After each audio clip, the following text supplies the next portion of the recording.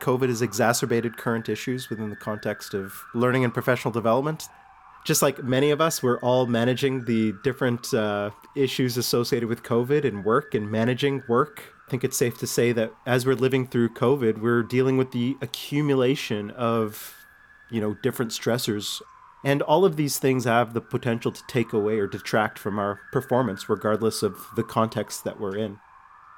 That's Dr. Aman Hussain, assistant professor in the Department of Kinesiology and Applied Health.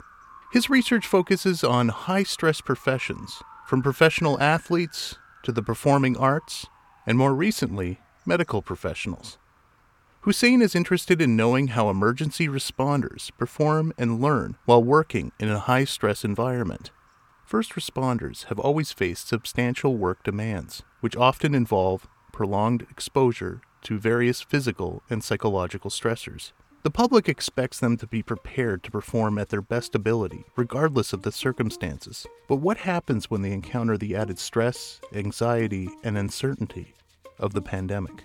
These are human challenges. It's challenging in the midst of a pandemic to communicate procedural changes with the best evidence. And this is one of these interesting things where social media played a role, media played a role. You're looking at what's occurring in different jurisdictions and are those protocols and procedures applicable within this jurisdiction?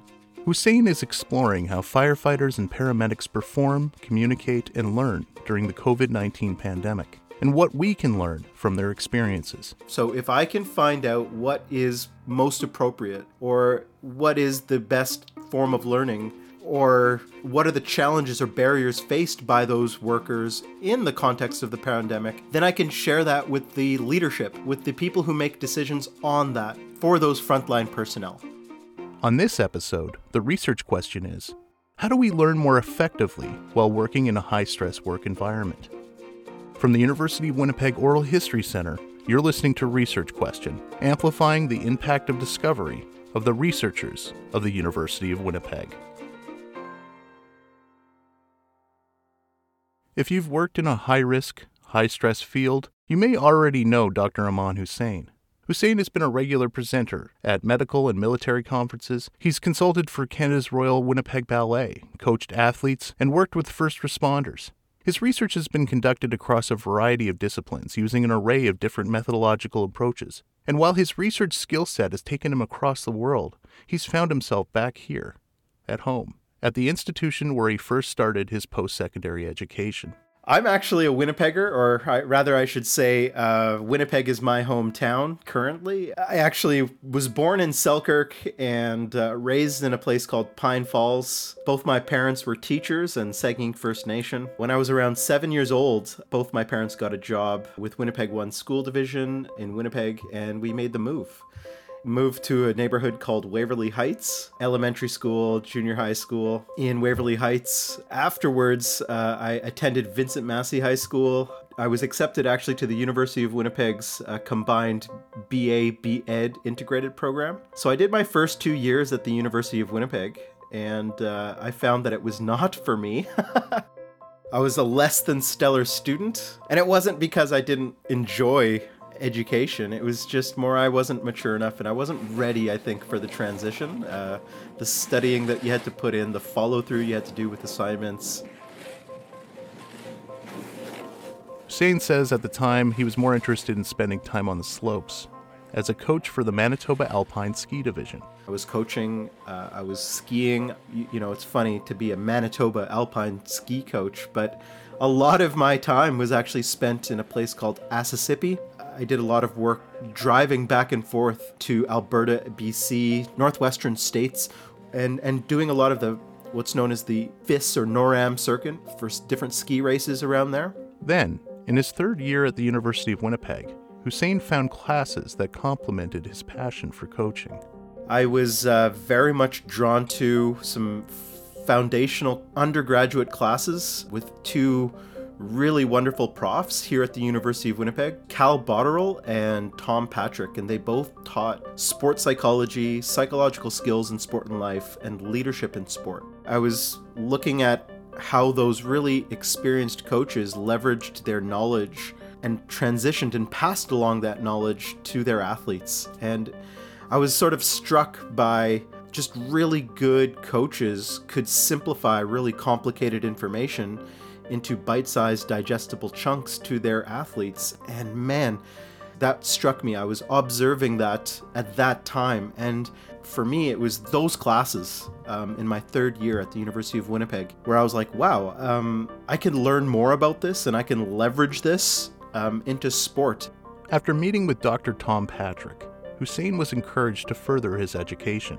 This was a prof who gave me the time of day and encouraged me to pursue further education. He encouraged me to go to grad school, if I wanted to do this professionally, if I wanted to make a career of this.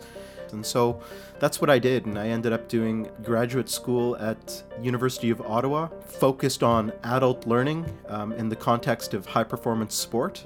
While at the University of Ottawa, Hussein was introduced to a diverse range of approaches to research. Some were studying sports psychology, some were studying motor learning, some were studying health psychology and promotion and adherence with different clinical populations. And, I was just sort of really inspired by the different types of research occurring there. And I had tremendous mentors who were really wonderful and guided me for learning in what I now call NUTS professions. What is NUTS exactly? The NUTS is an acronym that stands for novelty, unpredictability, threat to ego, and sense of control. And those are the sort of key characteristics that I currently study. These are the most common stressors according to Dr. Sonia Lupien, the director of the Center for Studies of Human Stress. So if you break it down, N is for novelty or learning something new. U stands for unpredictability, when things occur unexpectedly.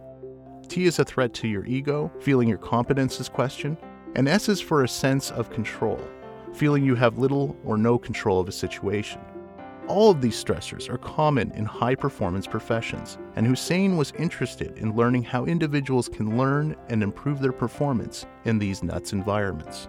But it started in sport. It started in high-performance coaching. I wanted to learn more about how to enhance performance in a variety of different contexts. I was inspired by the learning that can occur, with professional development in winter sports, and this is being exposed to things like Own the Podium, Road to Excellence, and these were like national programs that supported national team programming and high-performance coaching in Canada, and I was really drawn towards that.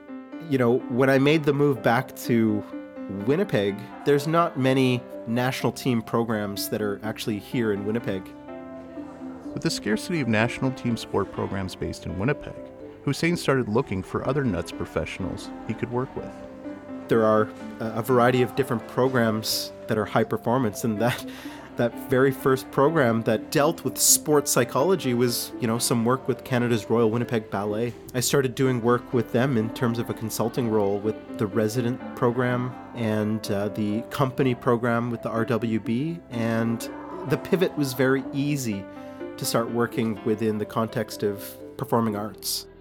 Through performing arts, I was exposed to what's known as an integrated sports science team. And this is where a group of professionals, led by a physician, but working with a sports psych, that was me, nutritionist, massage therapist, physiotherapist, working collectively together to enhance the performance of the performers, the artists that we were working with. And again, this integrated interdisciplinary focus was, again, really fascinating to me. I really liked and could see, even at that time, performance is not just one particular discipline or domain. It's actually the balance and proper application of all of these collectively together that allow for really good performances to occur. And again, that was really fascinating to me and ended up being sort of the transition into my doctoral work, which focused, changed domains again, changed disciplines again, working towards emergency medicine. After attending a lecture given by Dr. Cal Botterill, Hussein changed his research focus once again. I was exposed to the challenges of emergency medicine, and specifically the challenges of learning how to become a physician.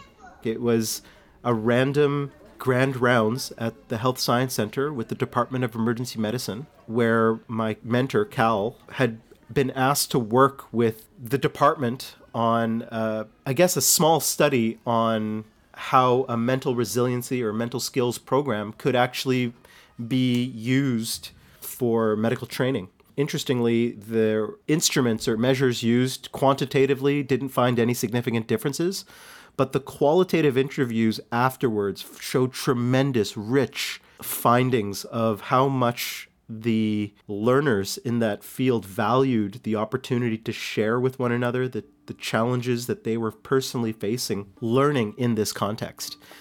I was in the audience, and a very skilled resident at the time stood up and said, "Why can't we have this?" And that was the beginning of what's known as the High Performance Physician Program. I kind of made the connection of, wow, something as simple as a basic psychological skills program for a group of residents, trainee physicians, was so impactful. And for me, it was really kind of eye-opening, because this is basic stuff. If you've ever taken a Sports Psych Skills 101 sort of class, cognitive behavioral therapies, goal setting, visualization imagery, arousal regulation, psyching yourself up, calming yourself down, positive self-talk, tactical breathing. These are basic skills that we teach children, young athletes, and coaches.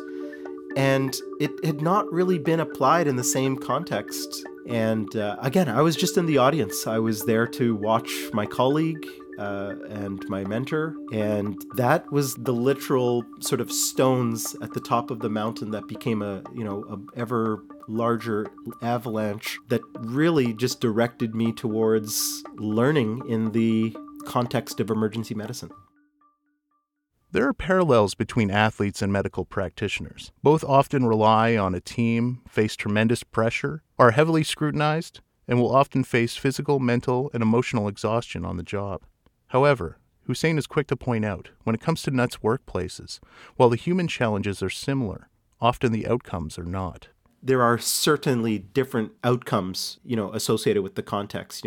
Fear of failure in the context of performing arts, maybe you let down your parents or you let down the company or something like that, being cut, for example, like losing their position. But there's the difference of fear of failure in that context than fear of failure in the context of medical education or in the context of paramedicine or public safety personnel, first responders, or even in the military, where life and death situations can occur based on, fear of failure or losing situational awareness, for example, or decision fatigue, or being frozen or choking, underperformance given what you're actually capable of based on the perceptions of the context or situation that you find yourself in.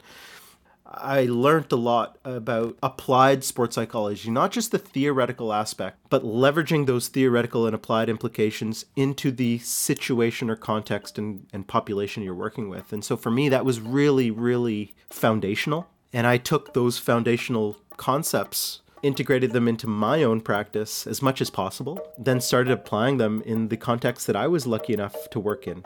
For his doctorate, Hussein wanted to study residents, learning to become practicing attending physicians. I was really just totally enamored with the challenge of becoming a physician, challenge of the overwhelming amount of work that was required as a resident. So this is after med school. So this is after going through the rigmarole, the process of getting into and being selected to a residency.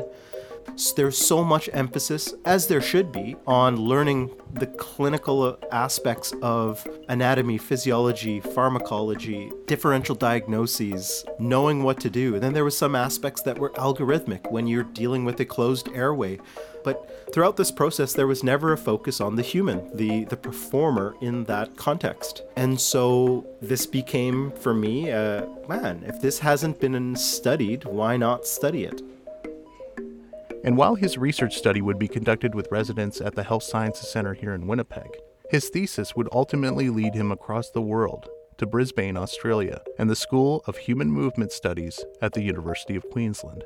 I was very lucky to work with Dr. Tony Rossi at the University of Queensland, a tremendously impactful scholar. In between graduating my master's, I wanted to go to Australia to travel, but I was interested in maybe looking at Australia as an option for doctoral work. And so I interviewed at a couple of different places. I went and spent time in their labs, and the relationship, the ease of interacting with Tony, the fact that he was not a physician and that we were approaching this from an adult learning perspective really appealed to me. And we also had allies in the context of medicine. There were people who were like, yes, we should be studying this.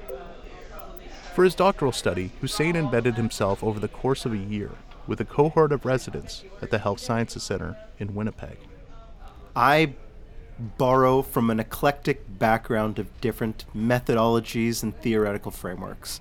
I value spending time with my participants in their workplaces. And so I borrow from an anthropological, sociological perspective, ethnographic, embedding myself within the communities and participants that I am studying. So I ended up essentially following a cohort of residents in sort of a one-year time period. And this was junior residents to fifth-year residents as they were learning throughout the different clinical rotations that they had to do. And at the same time, I was encouraged to connect with what I called early career, mid-career, and late career attending physicians. And so they encouraged me to interact with them. And so it actually just became through development of rapport. It was a group of about 12 residents. This was a great group of young people. They were my age. We were all interested in the same sort of stuff. I offered an outside perspective from a performance psych perspective. They were really excited to show their workplace, their context, and they really encouraged us to take part in observations. Follow me, see the challenges that I am faced with, and then let's go for a coffee and let's talk about it and debrief it. And what are your perceptions? What are your ideas on how to manage that? That's where it came out of. What I ended up finding out was I saw this really kind of snapshot of learning from the perspective of residents, but then there was almost this perception that as soon as you graduated residency, you don't have to learn anymore. I know everything, don't worry. And, the early career attending physicians were like, no, that's where learning actually just starts, that transition from being a resident into clinical practice and, in quotes, having that supervision, where you're actually responsible for everything, that wasn't actually talked about, unless it was informal. One main finding Hussein made during the course of his study is that learning emergency medicine during a residency is a balancing act that involves dynamic changes in a resident's identity. The nature of learning in residency is a balance between service and autonomy. Service in the fact that you are a physician and you're taking care of patients, and autonomy in the sense that you're learning how to make clinical decisions based on the information provided. You're also balancing the responsibilities of the curriculum within residency. You're learning from patients and mentors. So mentorship is incredibly important. Hussein also observed that residents adopted new ways to communicate through technology. What was really kind of interesting at the time, and which I actually just published on, was, I'll call it the increasing incorporation of technology into clinical practice.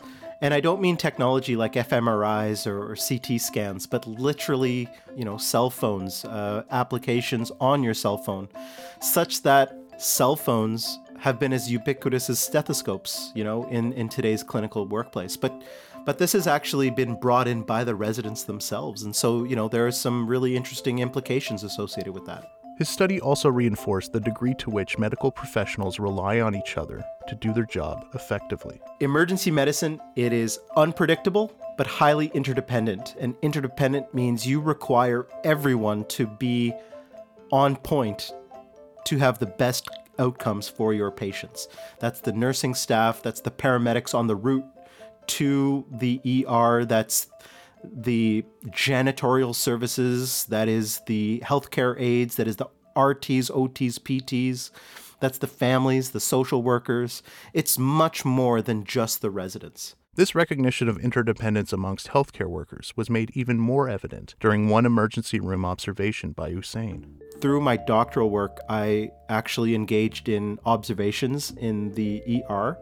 And it just so happened that one of the senior residents that I was observing was a former paramedic, a very well-respected paramedic who was what's known as a advanced care paramedic. And he went from advanced care paramedic to med school and wanted to go into emergency medicine. And I was observing him at the time, and a very dramatic instance where clinical decisions had to be made really quickly to ensure the best patient outcomes. And he was talking about this while paramedics were actually in the ER. And he just offhanded statement that essentially was something like, if you want a true understanding of this work context, it actually begins with them. And he gestured to a group of firefighters and paramedics that were in the ER. And that always stuck with me. Following Hussein's doctoral work and tenure-track designation, he began to establish a research program from his previous experiences by expanding his research to include first responders. My current work is actually focused, I would say, primarily on the ongoing learning and professional development in those NUTS workplaces. Specifically, I'm really interested in the informal learning that occurs in those areas. The light bulb for me was I could establish my research program focused on public safety personnel. And they were really just sort of interested. And it was through that process where I came to my current research mission: serve those who serve. So engage in research that serves the populations, the police officers that I work with, the firefighters that I work with, the paramedics that I work with. The work that I do ultimately serves them in some way. Hussein's latest research study has him working in partnership with the Winnipeg Fire Paramedic Service. Over the course of the COVID-19 pandemic, a lot of research has been published focusing on the occupational health and safety for health professionals. Like other health professionals, paramedics have reported increased stress, exhaustion, and anxiety caused by the pandemic has negatively impacted their mental health. But that's not all. Numerous policy and protocol changes, increased demands, along with the unpredictable nature of the pandemic, may have also affected their ability to learn and perform. The study, titled Leveraging the Experiences of Firefighters and Paramedics in Winnipeg, Manitoba, Lessons from the COVID-19 Pandemic, examines how firefighters and paramedics made decisions, communicated work-related information, and responded to challenges throughout the pandemic. Through a survey and series of interviews with WFPS members, Hussein focused on how COVID-19 has impacted opportunities for learning and professional development. The purpose was to look at and investigate the learning and professional development as it occurs in the midst of COVID, so while COVID is occurring. And broadly, the main finding is that COVID essentially exacerbated current issues with professional development and learning. You know, things like physical distancing, quarantining, really disrupted that. Perhaps the best way of describing it is clear understandings on how to communicate effectively. I think it's safe to say we all were overwhelmed with the amount of information and changes in procedure and what's safe and what's not safe and how many boosters are we supposed to get and what type of masks are we supposed to be wearing. And, you know, for firefighters and paramedics, it wasn't just the masks, it was actively going out to potentially COVID positive patients. What are the procedures associated with cleaning and quarantining after you've transported a patient? And there were policies and procedures in place, but they needed to be updated or they needed to be communicated to the organization and frontline personnel effectively. And so there was just a broad learning that was occurring within the organization. A lot of people were really pleased with the amount of PPE availability, and the participants that we spoke with were more concerned about transitioning to home. That was their main source of anxiety. It wasn't work. It wasn't being exposed to the patients. That wasn't their main concern. It was actually, am I endangering my spouse or my children transitioning from home? And so more nuanced than what we hear in the media, I suppose. One thing that I would say also was, even though my study was focused primarily on ongoing learning and professional development, unprompted, mental health was talked about quite a lot. Through the interviewing process, Hussein also found an enthusiasm amongst WFPS participants towards the opportunity to share, learn, and improve their skills. there is a strong desire for ongoing professional development and learning in terms of skill maintenance, in terms of continuing focusing on different workshops like situational awareness, or in addition to the training they need to do to keep their qualifications. So things on clear communication, effective listening, managing oneself and anxiety and stress in the context of performance. Those are sort of some of the findings that have come out.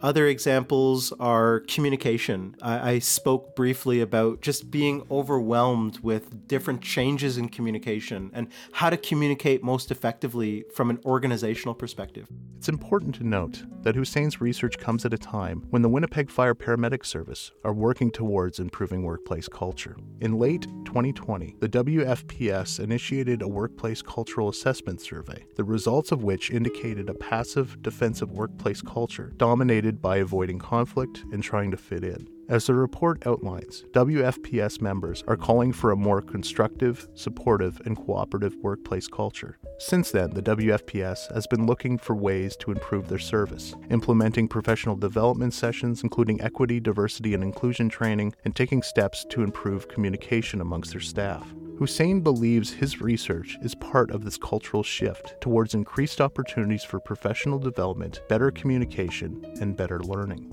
This is part of the process. I mean, that they're open to me as an outsider coming in to, observe their employees, their personnel, ultimately serve them, because I will only do these in the service of ultimately enhancing the professional development of the fire paramedic service. Maybe make comment on how it can become better, or identify barriers that might have been not talked about. There were really remarkable peer support interactions during this time. Firefighters supporting paramedics, paramedics supporting firefighters. I think there's this shared purpose of serving the community, especially during COVID. And so partly why there was such a strong desire, for example, for professional development was because it gave them opportunities to share.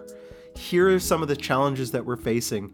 How can we solve these things together? How can we manage them better together? Why this type of research I think is so impactful and important is because it's ultimately in the service of firefighters and paramedics in the city of Winnipeg. So back to the research question. How do we learn more effectively while working in a high-stress work environment? For Hussein, it begins with fostering an environment of psychological safety. The term, coined by Harvard Business School professor Dr. Amy Edmondson, psychological safety is the belief that one can speak up without risk of punishment or humiliation, has been established as a critical driver of learning, high-quality decision-making, healthy interpersonal relationships, greater innovation, and better performance in organizations.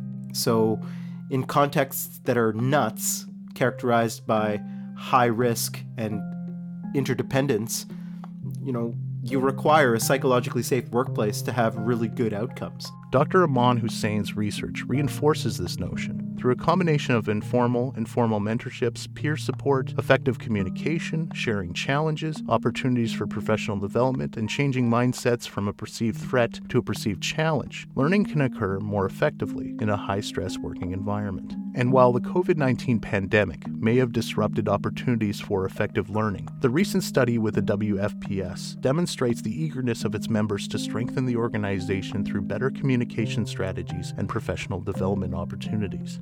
This project is important to Hussein, not only because he values the opportunity to serve those who serve, but he gets to work in an emerging field of research that has previously underrepresented the experiences of paramedics. Hussein hopes that his research and the work of organizations like the McNally Project, which specializes in paramedicine scholarship, will help paramedicine research grow in Canada.